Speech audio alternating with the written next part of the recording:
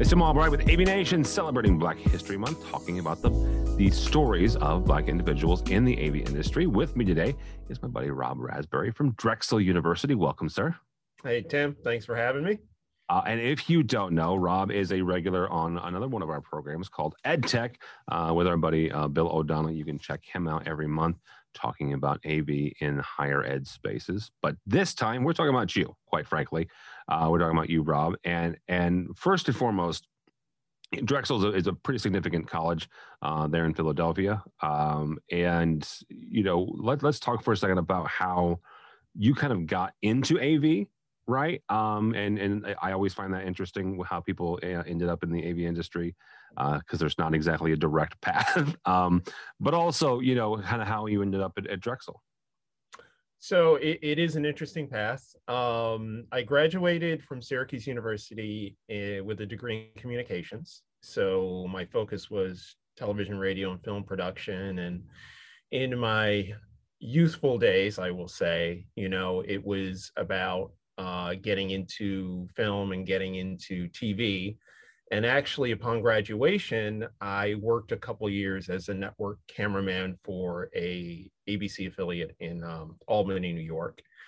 And then it was a very interesting journey because actually I was hired as a camera person for a specific program called A World of Difference, which was an anti-prejudice public affairs campaign that lasted 2 years. So that was very interesting and got to meet a lot of interesting people, including Harry Belafonte and a couple other individuals.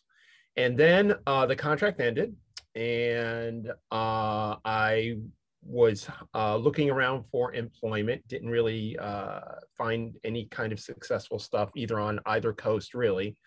And was hired in, I guess I would say, sort of the 80s into the interesting world of cable television.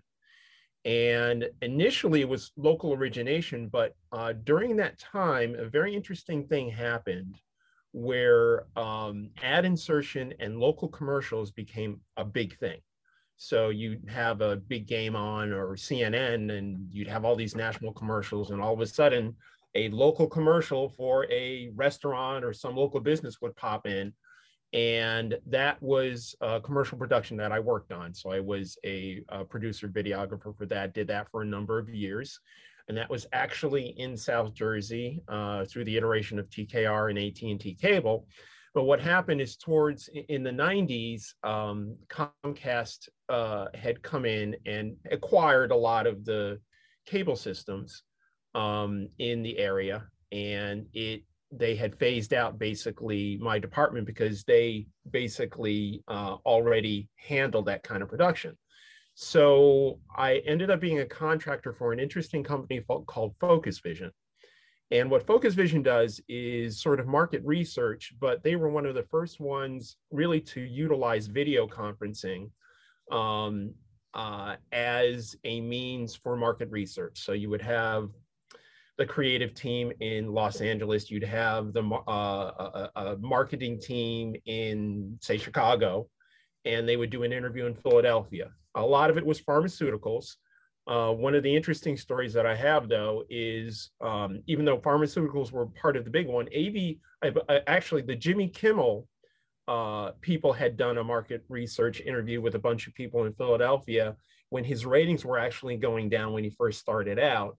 And it was interesting to know that a year or so after that, and I can't take full responsibility for this, but due to the market research, yeah, go ahead, his ratings turned around. So, you know, when you suddenly see things change, there's usually people behind the scenes that are doing research to find out, okay, what did we like about Jimmy? What do we need to change? What don't we like? And anyway, you know, it went on a great run there. So, but, you know, I had gotten married and had gotten children. And so the financial responsibility was really becoming bigger and bigger. And so I had looked around, and it was, I had seen an ad at Drexel, and they were looking for what is called a video conferencing consultant, which I was very good at, video conferencing. So I went in and interviewed for it, and I was hired. And that was way back in the early 2000s. And it's been an interesting journey since then, because it was sort of at that time that the higher ed AV infrastructure was sort of looking for people who, at least at Drexel, had a combination of audiovisual skills at that time. Also the video conference stuff, but also a little bit of video production background, which I had. Yeah. And my mentor was at that time was John Morris, who was very forward thinking and had come up with a couple interesting technologies and things that really helped the higher ed space. And Mike Sherman, who was also at that time one of the directors, and started to build. When I was hired there was only one other person with me. And then things sort of changed. Drexel sort of dabbled in the West Coast and the Sacramento campus at the time. And John had gone out there to handle that. And when he had left, they moved me into a different position, sort of a semi-management position. And at that time, we did a lot of distance learning, as far as video conferencing from Sacramento, California to Philadelphia. And it became quite a big thing. So it was, and that was really, I'm going to say, early on in the game, early on in the industry. We were doing distance learning with the Polycoms. And when they started to come out with the 9000 series and the HD version, we were, we jumped on that and had some interesting challenges there. So really, I guess when you look at it, I had this video production background and sort of evolved with the video conferencing and the contract work, and then saw an opportunity in the higher ed space. And when I came in and took a look at what was going on, I said, this looks like a pretty good place for me to be and where I can use my skills. Because I mean, face it, initially people, when you look back in the 80s and 70s and they look at AV, they say, oh, you're pushing a cart with a VHS deck into a room and letting the instructor look at it. It was not like that at all. Drexel was very forward thinking about a lot of the stuff that they were doing. The technology interested me. And so I got hooked. And I've been here ever since, going on my 15th year. Good night. That's awesome, though. That's awesome. And it sounds like, kind of AV chose you, because it was kind of that right combination of your skill set and what they were looking for. And you were right on the cusp of, IT coming into the mix, especially when it comes to the video conferencing, because you were already familiar with the ISDN line version of video conferencing, and that was kind of that time when we were going from ISDN over to the network-based ones. So yeah, that is kind of interesting. Talk for a second about whether that was the video conferencing research folks, or your time at Drexel, or even before then. One of the things that we've learned, or that I've learned at least through this process, is everybody has different challenges and everybody has different hurdles when it comes to the industry, when it comes to work in general. But being a Black man, being a person of color in higher ed, being a person of color in broadcasting has its own set of challenges. So what sort of hurdles did you face, and how did you overcome them? So I think, Tim, you're going to find this interesting, because I think I was sort of prepared for this early on in my life.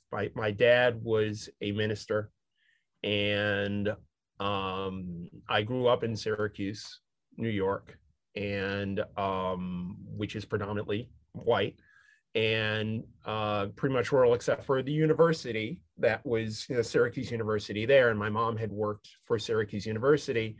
So while I was blessed with being introduced into the higher ed environment, which is more progressive than the average public, where I went to school, I had certain challenges. And as a person of color, it was somewhat difficult in certain situations. The name calling was there, the being left out of certain things was there. But my mother and father pretty much said, be proud of who you are and your skills. build upon that, and be strong, keep pressing forward, and never back down. And a lot of that I took to heart. And as I got through the high school and the college situation, to be honest, Tim, I never really let it get to me unless there was something that was a personal attack or something that was just overtly out there. And my philosophy has always been, I'm going to do my job and I'm going to do it the best that I can. And I guess in a way, I guess maybe I was maybe a little more fortunate than a lot of other people in the AV industry. I think maybe my tunnel vision may have helped me with that. And I had to work extra hard. There's no doubt about it. As a minority, you had to work extra hard to sort of prove yourself. But so, as example, and this is not to say that anything is happening at Drexel. It wasn't, but I worked extra hours to climb that ladder, and I worked extra hard. And Drexel has always been recognized that, and I've always appreciated that. As far as stories that I've run into, prior to being at Drexel, it really wasn't as much as I think other people have challenged, because I'm proud of my heritage. I'm proud of where I grew up. I'm proud of how I grew up. I've always looked to, role models like Martin Luther King, and just understood that this is who I am and this is what I need to be. And I shouldn't be ashamed or disheartened by it, and understood that, people will take bias to you because of the color of your skin, even because of your religion. And you just have to stand up and keep moving forward. And in that arena, it just worked out very well. And maybe in a way, I was blessed to be in some of the right places at some of the right times. But I can't say that I've seen it overtly. And it, when other people have gotten other positions, or you've applied for a job, and you have better qualification than some of your peers that you've seen that have applied for it, and then someone else gets the position, it sort of makes you raise your eyebrow. But you have to just really keep pushing forward and moving on, and moving through it. And I've always encouraged that. And one of the best things that is great to talk about is with Avixa, formerly Infocom, and their diversity group, and going to various conventions and networking with fellow minorities has been amazing. How important is it to see people who look like you in the industry that you're in? And I want to say this again, because I have a personal belief on this, but again, and I've said this almost every single one of these interviews. I understand where I am. I understand who I am. Right. So I have a unique. I don't have a unique. I have my own perception, but I want to hear your answer, and then I want to get kind of give you mine. But how important is it to see other African Americans, other people of color in the industry?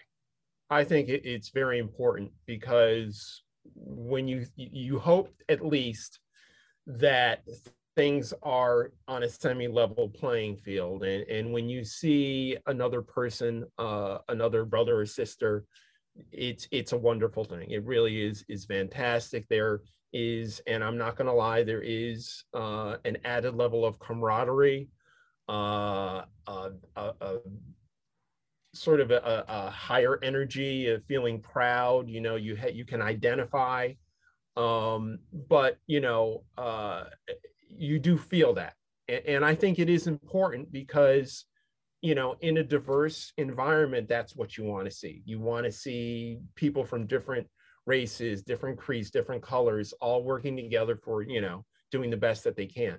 But yeah, I feel especially proud, and I think it is important, because we have amazing gifts, and there are plenty of people who are more than qualified, have fantastic talents, have overcome, obstacles from, facing possible racism and favoritism. And so it is important because there's many incredibly talented people out there. Yeah, I would agree with that. And my take is that representation, period, end of sentence, is important, right? Very. Yes. And having folks, not just that look like me, but look like you and look like Charmaine and look like everybody, Frank Patakala, that having a diverse workforce and including those folks in at the table in those decisions, regardless of what that table's doing, whether that's the design or the programmers or their end users, I think is important. So as we wrap up here, I want to ask a question, and this came to us from our buddy Charmaine, and when you're faced with a challenge, and specifically racism, and whether that's overt or it's subversive racism, there is a challenge there, and you have a choice at that moment in time. Rob, you can choose to face it, right, and overcome it like you did, or you can choose not to. You can choose to go left instead of straight. When you face some of those challenges, whether it was early on in life or throughout your career, why did you choose to face them and overcome them as opposed to you going a different direction? So I guess we'll go back to let's take a look at Martin Luther King as an example, who preached, peace, brotherhood, and ultimately laid his life down for civil rights. And there are many others who believed so much in the cause for equality that they gave their lives. And that's the ultimate sacrifice. And when you recognize that kind of conviction, I guess is the best word to say it, and you experience it, early on, you get I'm trying to say, what is the best way to say this? It puts conviction in you, and to make you understand that there's always going to be obstacles. There's always going to be people who are going to be biased against you, and you just have to keep fighting and not let that drag you down. When I was growing up, I had health problems, and I'm going to say on top of, being a minority, and, it just was in me just to be a fighter and to keep going and to understand that I have to be the best that I can be and be proud of who I am and my heritage and just keep pressing forward. So I've always sort of had a bit of a fighter attitude and a not give up attitude. And it just makes you want to overcome those obstacles even more. That'll be a good place to stop. Rob Rasberry from Drexel, sir, thank you so much for your time. How do people get a hold of you or connect with you at Drexel if they're so inclined? So basically LinkedIn is really the best way under my name, Robert Rasberry. You can hit me up. I'll give you my email, rer37@drexel.edu, if you have any questions or anything you want to reach out to me for. One of the most interesting email addresses I have in my address book, just for the record. Rob Rasberry from Drexel University. For us, for AV Nation, go by our website, avnation.tv. That's avnation.tv. You will find other interviews like this, as well as our 2 weekly programs. AV Week looks at the commercial side of the industry, and Resi Week looks at the residential side. And I also mentioned the one that Rob is on a monthly basis. EdTech looks at the higher ed space on a monthly basis. So all that and more at avnation.tv. That's avnation.tv.